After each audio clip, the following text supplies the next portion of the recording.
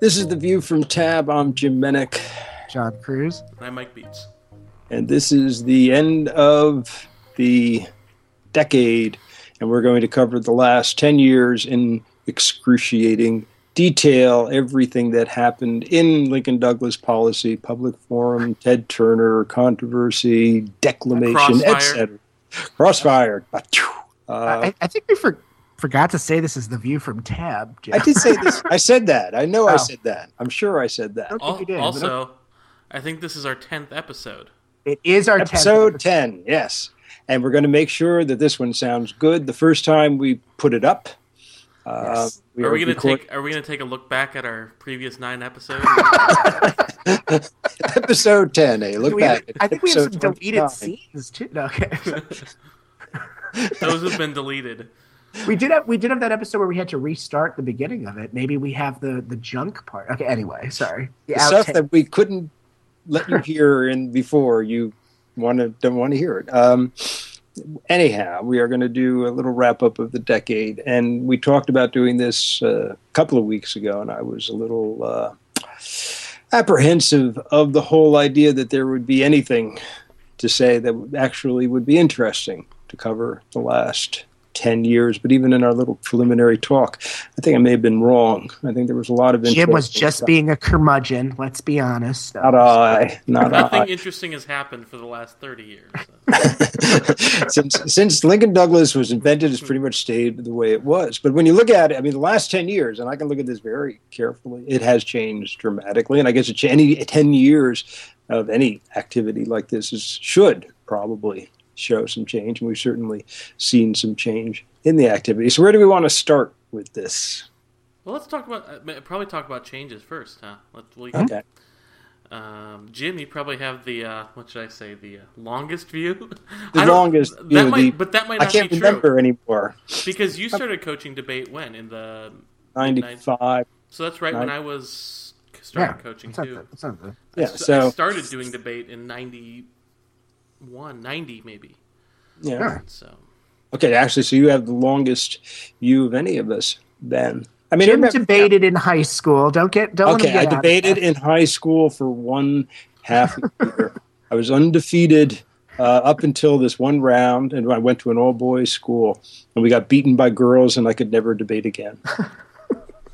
It was just too shameful. I mean, we went to a Catholic school. The priest yelled at us for getting beaten by girls. Archbishop Stepanak High School. Okay. He didn't mind us losing.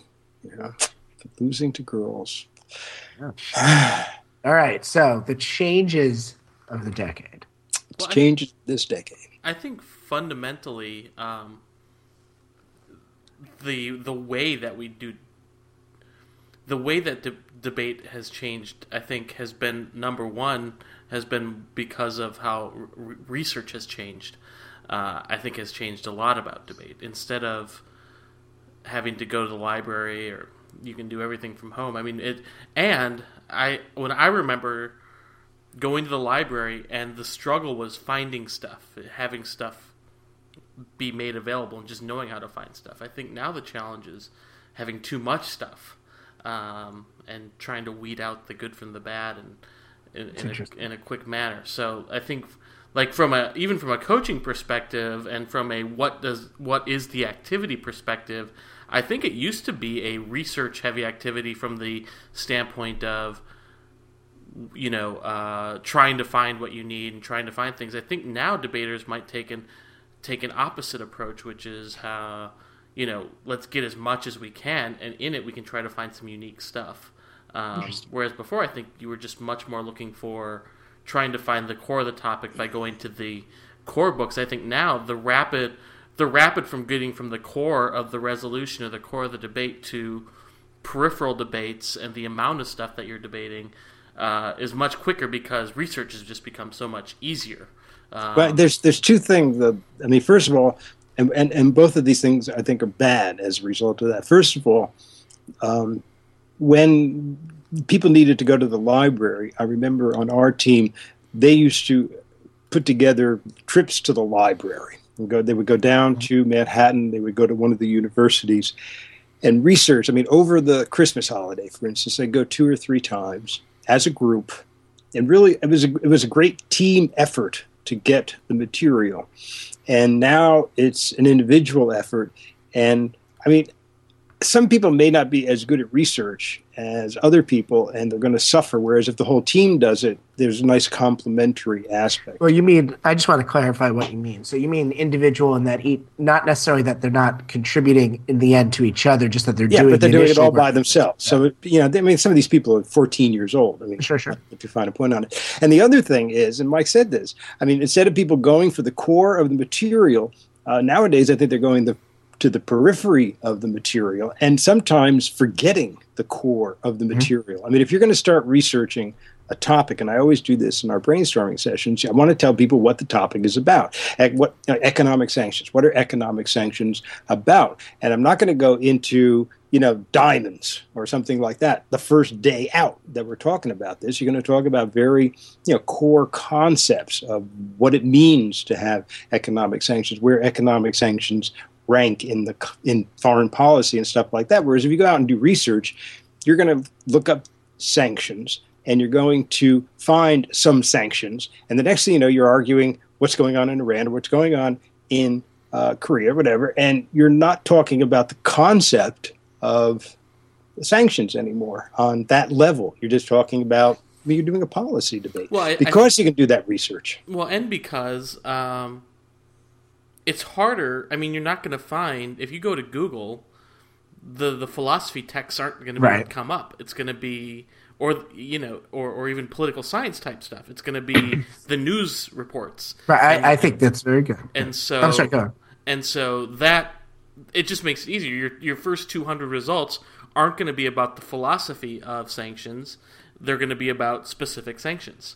And so, I think it's a really interesting point. Yeah, that nature of the way search engines work and the fact that people. I mean, when I was in high school, I started debating in 1997. So I was very computer savvy at a very young age. So I was already doing a lot of internet searches, but that was really the exception on my team, and not. Were you in Gopher rooms? Did you go to the Gopher web? I did go to Gopher rooms. I used a lot of BBSs. I like Telnet That's enough. stuff. That's enough.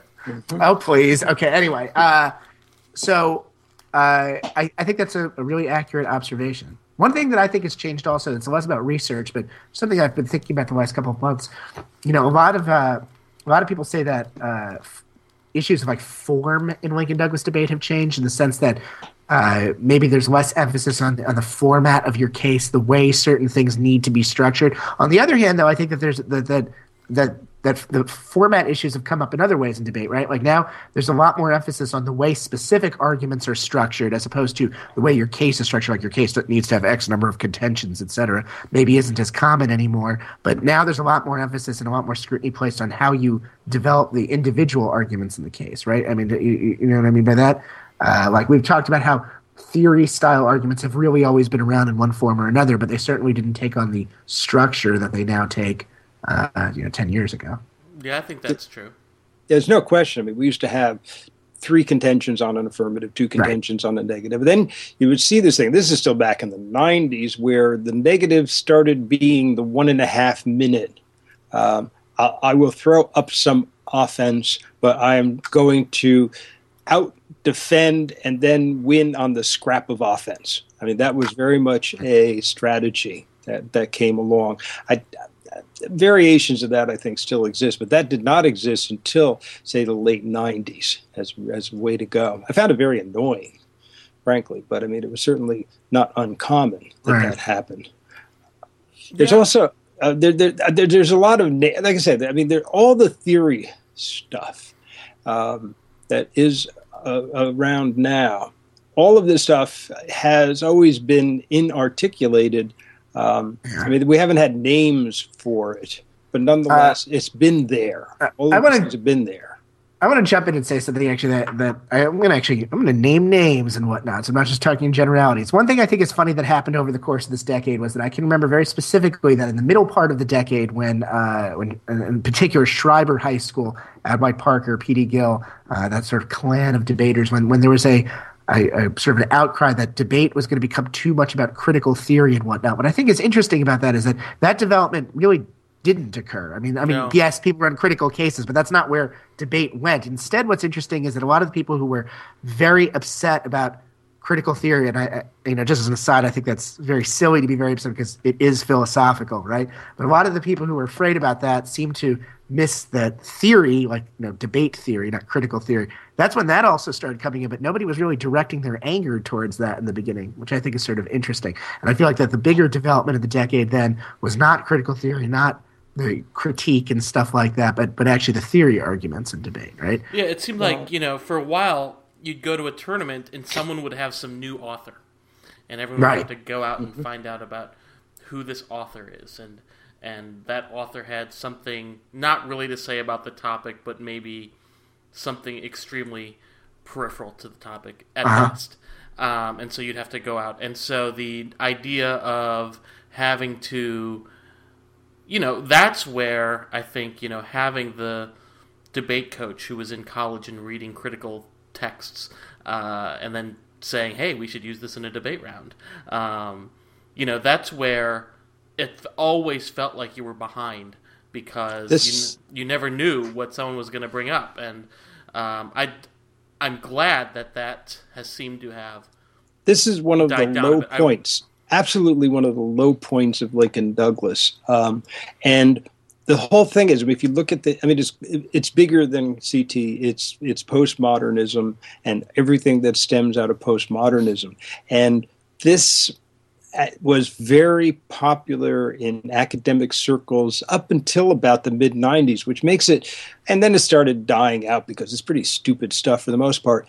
And for some reason, the people that were informing cases that were going to college were still studying a lot of these people and applying them as if they were offering ethical structures that were applicable to the situations we were talking about. And Mike, you're exactly right. So every week there would be some new person. So everybody felt like you had to keep up with these.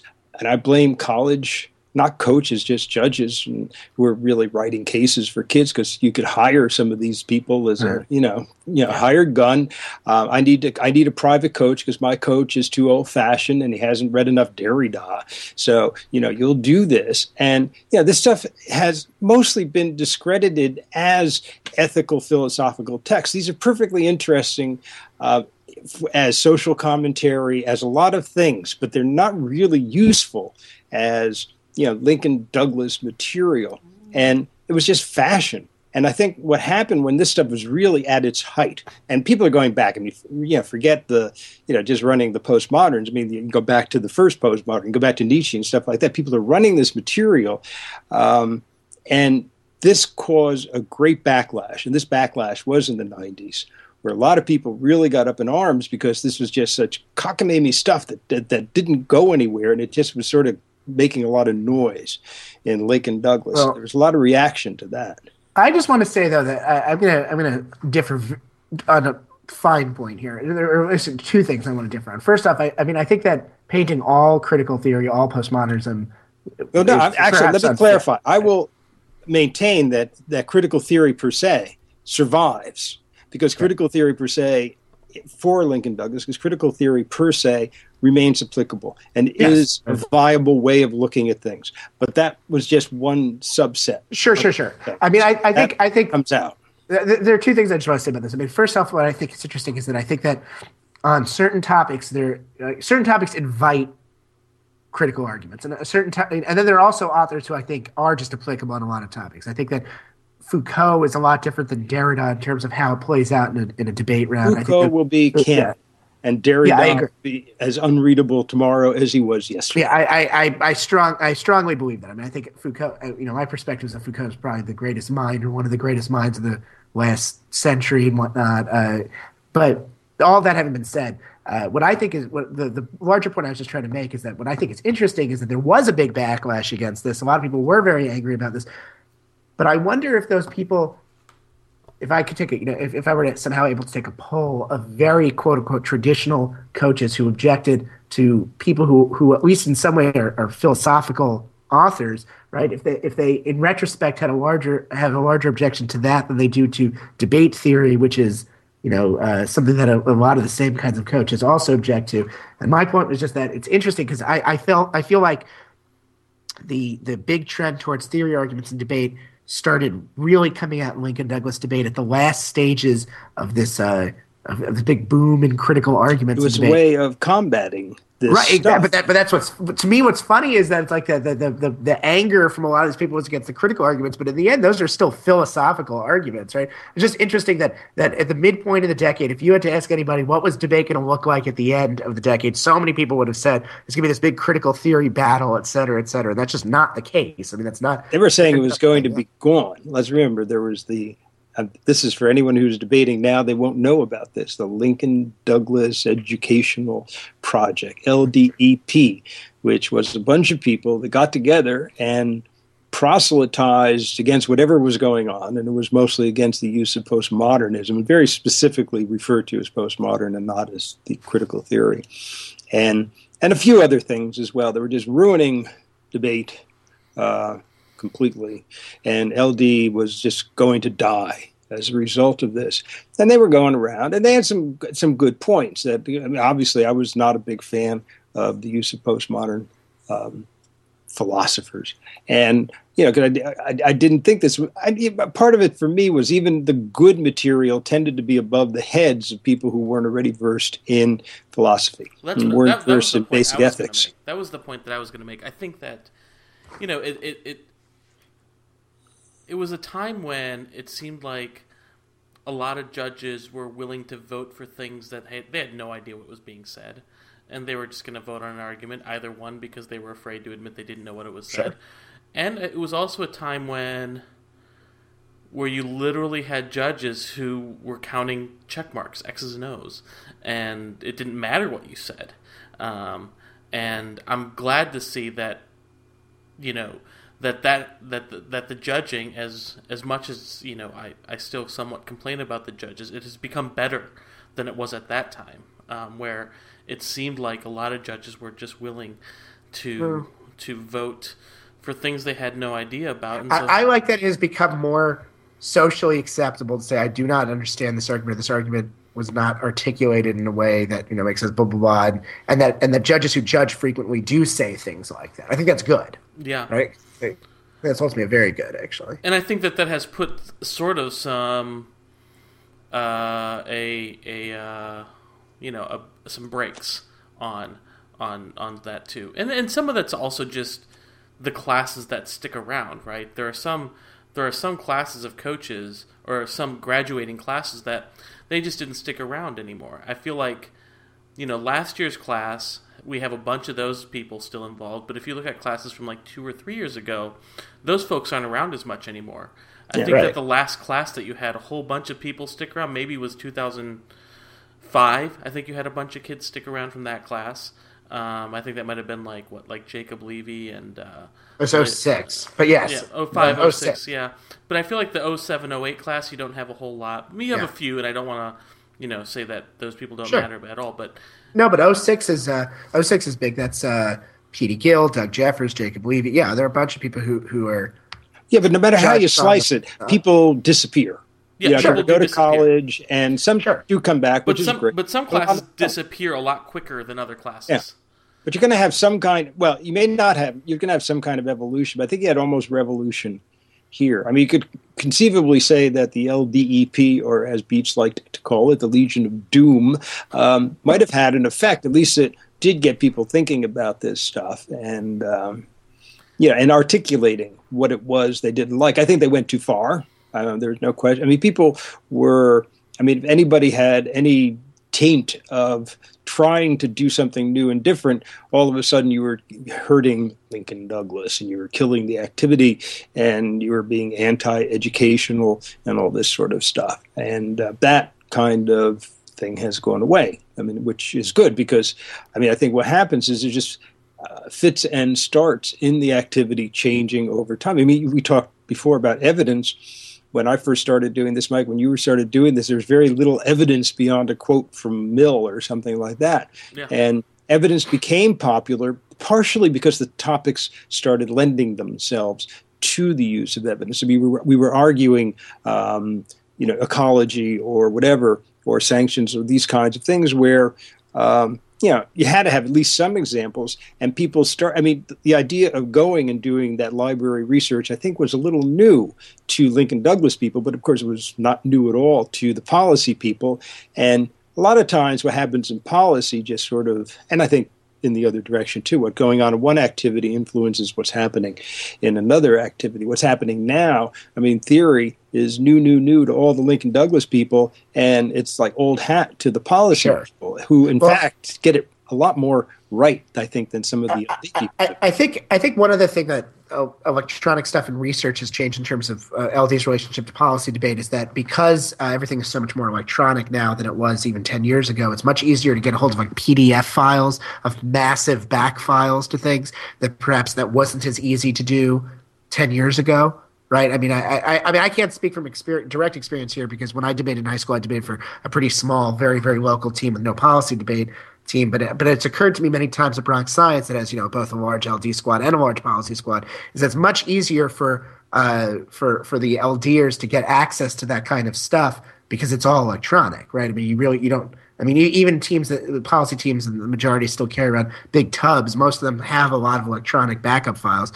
So even at camp, when I hear kids say, "Oh, I just got access to these policy back files," they're talking about getting an electronic copy of something, right? And that I think makes it easier to see that kind of stuff. Yeah, and we certainly can't discredit camps and their. Of course. I mean, the rise of camps in the late '90s. If we go back, to '99 and I mean I think there's been camps for a long time, but I think Iowa, there were camps always. Iowa changed everything, though. I think Iowa, because to me, Dukes and Bailey really, they were the first to bring flow style debate and where with Clash to I guess to the national circuit, and they really put a lot of emphasis on that, on flowing and having real examples and using evidence and those sorts of things quite a bit. And I think that from that, I think that opened the door to a lot of things being more acceptable in Lincoln Douglas debate, because now you were telling judges you should base it on the flow and not how you feel about something. And even on the circuit they spoke at a more rapid pace, and it borrowed a lot more from policy debate than maybe what LD was like prior to that. And I think that now I think that with more camps you start creating I'm going to use the word elite, but that's really not what I mean, but just a bunch of people who have more skills, and they are more polished skills. That's right. As a result of having gone to these camps. And the camps, it changes which camps are the biggest camp at any particular time. But they're mostly teaching about the same thing at various levels of success. It also involves the local circuits more, I think. I mean, I say this, I guess, from a slightly more limited perspective in terms of years involved. But it seems to me that there are more national level camps that include as well local kids, right? Instead of like a lot of small regional camps. I mean, there are obviously regional camps, there are smaller camps, but it seems to me like what is discussed at camps has affected local circuits more. It's remarkable to me, for example, to see debaters from the local circuit that I debated on in high school and see the way they're debating, because it seems to be clearly more influenced by stuff that's happening in the national circuit. How many kids go to Victory Briefs? Different kids? Well, I'll say two things. One, we get about 400 kids a summer. Oh, okay. And but also this year we've added a 6-week option, and we already have kids signed up for it. Right. I think we have, it beats being with their parents. Right. It beats working. Yeah. And for a moment I thought you were saying beats like B-I-E-T-Z. I was confused by what you were just saying. It outweighs parents. There you go. So, kids want it, and for better or worse, the wanting to become more specialized, more tuned, for kids that have that economic advantage too, being able to go to camp means that that's less work you might have to do during the year, right? Like if you can get a lot of drills in, if you can learn a lot about a topic. I mean, for my kids who are bringing home literally 8 hours of homework a night, camp is invaluable, because they get to learn a lot of stuff that they wouldn't have time to learn during the school year. Yeah, but I think that the kids who are doing that are also still doing a lot of debate stuff. I mean, that's what they do when they're not doing their homework or instead of their homework. I mean, that's what they're doing. Yeah. And we don't all go to Harvard Westlake, so, in some schools it's you choose. I'm going to do debate or I'm going to do my homework. And they manage to do their homework at some point, too. Yeah, anyway, that's a different discussion about how much homework kids have. But it's true. Yeah. It's been the last. If you took, who were some of the people that would have graduated in the late 90s, in the early 2000s? That would have been Noah Grablitz. Yeah, Wed Rogowski, my people. Yeah, Stephen Babb and Josh, Tommy Clancy. Those guys. I mean, we talk about how much debate has changed, but I think you put those guys in a debate round right now. But then again, they've been involved pretty. Yeah, but actually, I think that if we're going to name old names, John Wedrogowski, I think, is a really good example, because I know that last year Wedro judged one of my debaters, Sabor Shirazi, right? And this was at the Bump tournament, and Sabor debated in a very, quote unquote, national circuit style in this round, right? And Wedro enjoyed it a lot, from what I could tell. These guys wanted to be policy debaters when they were. Yeah, I mean, he was. He really enjoyed it. I mean, I think he gave Sabor a 30 in the round, went on and on and on about it. Judge McKenna in the out rounds, went on and on and on about it. So it's interesting. I remember one Bump tournament, the final round, where it was all hen hud people, and they all said to the debaters, it's been very slow. Could you please go as fast as you possibly can? Everybody took off their jackets and their shirts and whatever, and they all went at it. It was the most horrible thing I've ever seen, but they loved it. Everybody loved it. So I did have a breed of people that liked it. Speed has always been around. Speed is not new. Knowing when to use it is not new. So sometimes you can use it, sometimes you can't. I think John is right, though, that the fundamental difference probably isn't at the top. The top debaters are still... Yeah. Quick, sophisticated, complex, in-depth, maybe using alternative formats. The biggest change is how that has become. Every 3-3-2-4 debater can do that too. Yeah, every 3-3-2-4 debater can read quickly, can answer arguments. That has trickled down, and so at the very top, I don't think that there are fundamental changes, right? Those guys were doing a lot of this stuff. I mean, in fact, if people talk about how debate was so different in the very beginning, but I've seen really old videos, like into the 80s, where top level debaters, had literally index cards, right, stuff like that. They were speaking. I was surprised how briskly they were speaking and whatnot. A lot of them were former policy debaters. Yeah, but they still use rhetorical questions. That's true. There were still rhetorical questions, but it's just interesting because a lot of those early debaters were actually policy debaters, right? I mean, they were former policy debaters, something else. So it's interesting to see those kinds of things in 80s debate as well. But I think Bietz is to go on what I was saying before. I think the real change is the 2-4 debates, the 3-3 debates, and forget the 2-4 debates, the 3-3 debates. Debaters who are not even debating at tournaments with that many rounds, right? Debaters who are debating on purely local league tournaments who are doing many of the same things. I find that to be very interesting. Well, I think the fashion is going to travel across. It's not just going to be isolated because there's enough contact. I mean, that's another thing I was thinking I forget what brought this to mind, but we were talking about, one of the changes now. Nowadays, I read blogs from policy people. There's a few like the 3NR blog and a couple of other things. And I read these things, and a few people write these things, and they're writing very deep into policy land.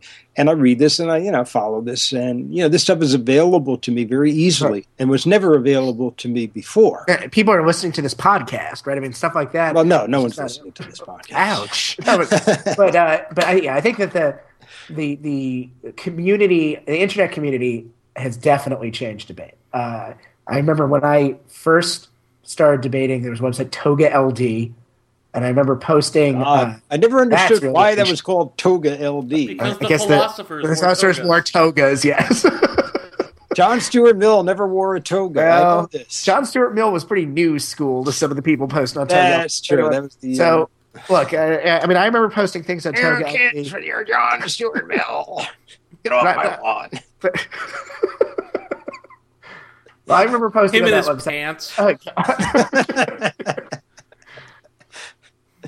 well, okay.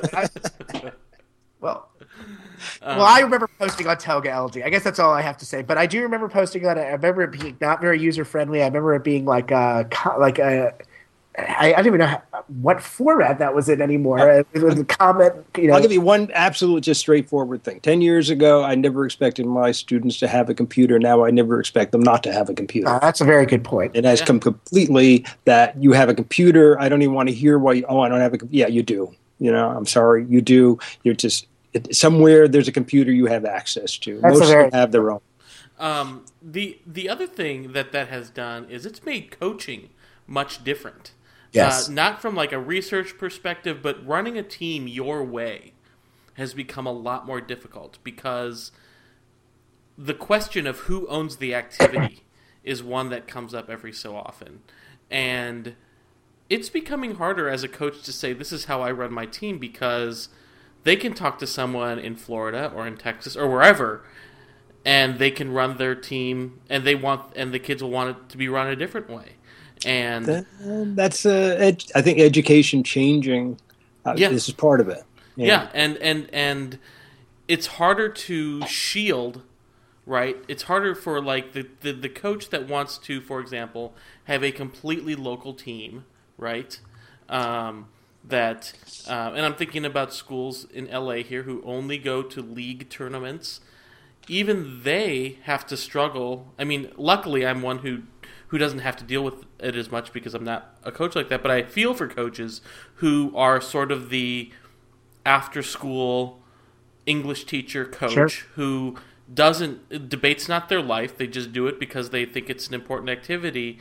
Now they have the pressure of their kids going online and seeing there's this other world of debate, this national circuit world of debate, where we have to go to these tournaments that last 3 or 4 days, and we have to spend all this money and take all this time, and I need an assistant coach.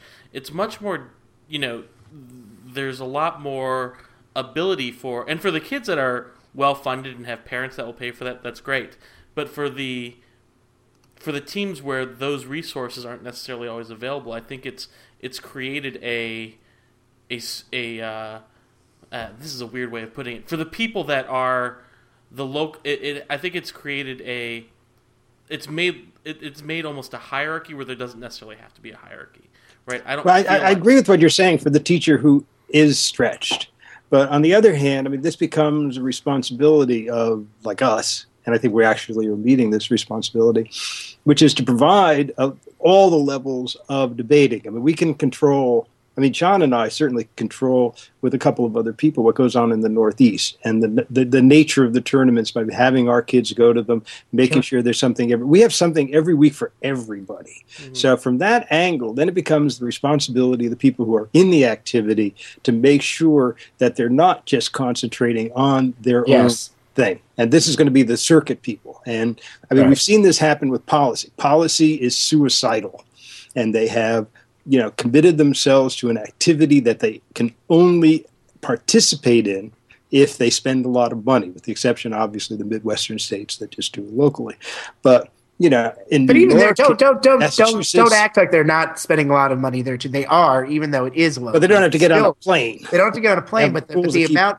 But the research burden and stuff like that still is. But the research, at least I'm fine with them spending money on research. But around here, people spend money on airplane tickets because they have killed the activity locally by making it inaccessible, by eliminating tournaments that were not at the right level for them. I know this intimately because it happened in my tournament. One of the reasons I don't have policy in my tournament is because people didn't want to come because it didn't have a bid. Well, one thing that I just want to say one thing related to that, and I don't know that this is really a change over the decade or whatnot, but I think all three of us, and this is not to pat ourselves on the back, but I think all three of us do a good job of making sure that our teams are participating at all different kinds of tournaments, right? Like not necessarily just tournaments that have bids to the TOC or whatever, right? I think that's very important. I think that if LD I'm very far from a doomsday talker about anything in Lincoln Douglas debate. But one thing that I think is at risk is what Jib is talking about. And I think that it's important that that kids who are listening to this recognize that even if they have aspirations of being the TOC champion and whatnot, the skills that you get to win the big tournaments are skills that you get by competing at lots of different kinds of tournaments. I think personally, I've always felt that way. To really win the big tournaments, you need to be able to win over lots of kinds of judges, and that's why it's important. And there are many other reasons why it's important too. But that should be a motivating factor for competing at smaller tournaments as well as at big tournaments. Because if you don't have those smaller tournaments, the big tournaments are going to go away too. Right? Those big tournaments aren't going to be able to sustain themselves eventually, and I think it's important that teams be committed to competing at many different kinds of tournaments. So it's just to take a step back. From what we just been saying, but I have a feeling, and I wonder if you guys feel the same way, is that if anything, LD is really thriving nowadays. I feel the same way. I do too. I look at. Can look at like camp numbers have consistently gone up. And it's and I think that the number of people on LD. I think that it's a two-edged sword, right? You have the democratization where you no longer have to be from a program, right, with a national circuit coach or to be successful, especially in Lincoln Douglas debate. I think there are 100 kids that could break at any tournament this weekend, right? Yeah, I agree. It's a democratized activity, and with that though, that lack of having coaches is also the turnoff for the local coaches, right? Because now you have kids trying to sign up for tournaments without a coach, and it's a parent that's maybe trying to sign them up, or it's a kid themselves trying themselves up. So you have it both ways, and we have to try to find a way to make that work, to make it work so that the kid who happens to go to a school without a coach but loves debate is able to participate, while at the same time there's some level of guidance to you can't alienate the coaches or whoever in the activity too, or those that come from teams. You can't try to break up teams and those sorts of things. We seem to be okay around here. We have some people that will travel alone. The rule, and since it's the same people running all the tournaments, we essentially set up the rule: you can't come without an adult, and you can't come counter to what your school wants you to do.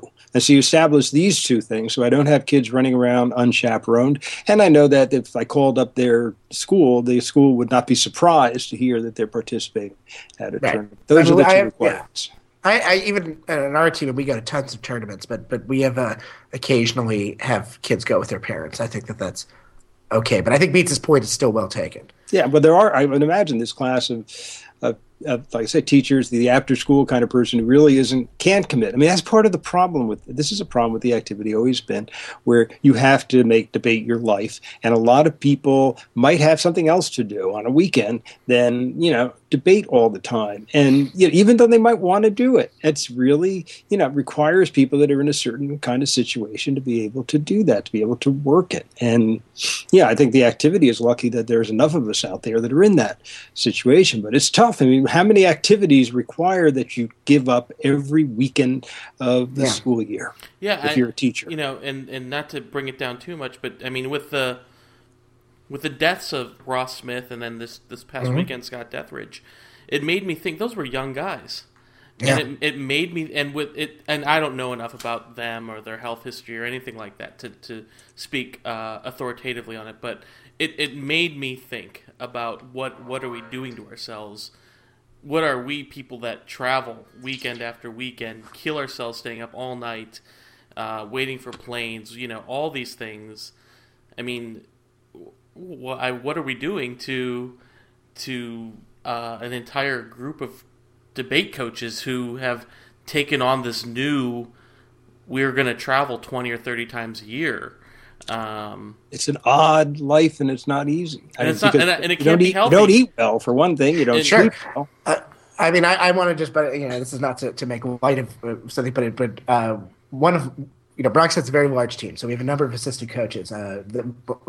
Most of our staff is in New York, but Doug Jeffers lives in Texas, and he jokes around that when he's talking about debate to friends of his who are outside debate, they can't quite understand what it is that he does as a job. It's like, okay, well, my job involves me flying around the country to to go to these cities, stay in a hotel for a weekend. But it is, it's very odd. It's very hard to explain that to people that you're doing things like that. And then the other interesting thing is that just today I got an email from Sandra Berkowitz, who I love at Blake, right? And I guess somehow she got the impression that this was the first year that I had missed the Blake tournament in a while. I had to because of a local that tournament conflict. I do. I love Blake. So she emailed me and she said that I'm very concerned that you weren't at Blake. I heard that you don't want to travel very far. I said, what? Just because I've missed a couple of the larger circuit tournaments, suddenly there's the perception that I don't want to travel far, right? And I just thought that was so odd, and maybe that also ties into this idea that there's an expectation that you would physically be at every tournament. Because as I pointed out to her, and it actually ties into what Bietz was saying before, in addition to the internet changing the way coaching works in terms of how you manage your team, it also changes the way coaching works because it's much easier to be in touch with your kids if they're far away. Right? I just had the strangest thing. I'm going to interrupt here because Bietz just sent me a message. How did you do that? How did you do that? You just click on the person and do an SMS. Or, excuse me, not an SMS. You just double-click on their name in Skype. And a little... Okay, we're going to keep this mysterious for the readers, or for the listeners. Bietz, I agree with you. I agree with you, too. I'm just... I've got to learn how to do it. I just clicked on it. Nothing happened. I get these little funny looking heads. Okay, and, instead of if you just click on the person's name, I'm sorry to all the listeners. This is really fascinating to the listener. Don't mind us. There are three little buttons in gray, blue, and green. If you click on the blue one, that is the chat button. Oh, I don't have any of these. Oh, I see that. It just click on my name. Okay, anyway. Okay, I'll call someone else, but the nature of the message for those who have stuck with us is let's wrap it up. Need to wrap it up, which is fine. But this is good. I didn't think we would even get 5 seconds of discussion, but I think we get started and we get discussion. I think we should continue it, though. We'll continue. I think there's a lot more to say, and we'll just next week we'll take it up from here. Agreed. So to everybody, I hope I get this out before the New Year's Eve. So if I do, whichever. Happy New Year to you guys. Happy New Year to everybody listening, and we'll get together again next week. Happy New Year. Happy New Year.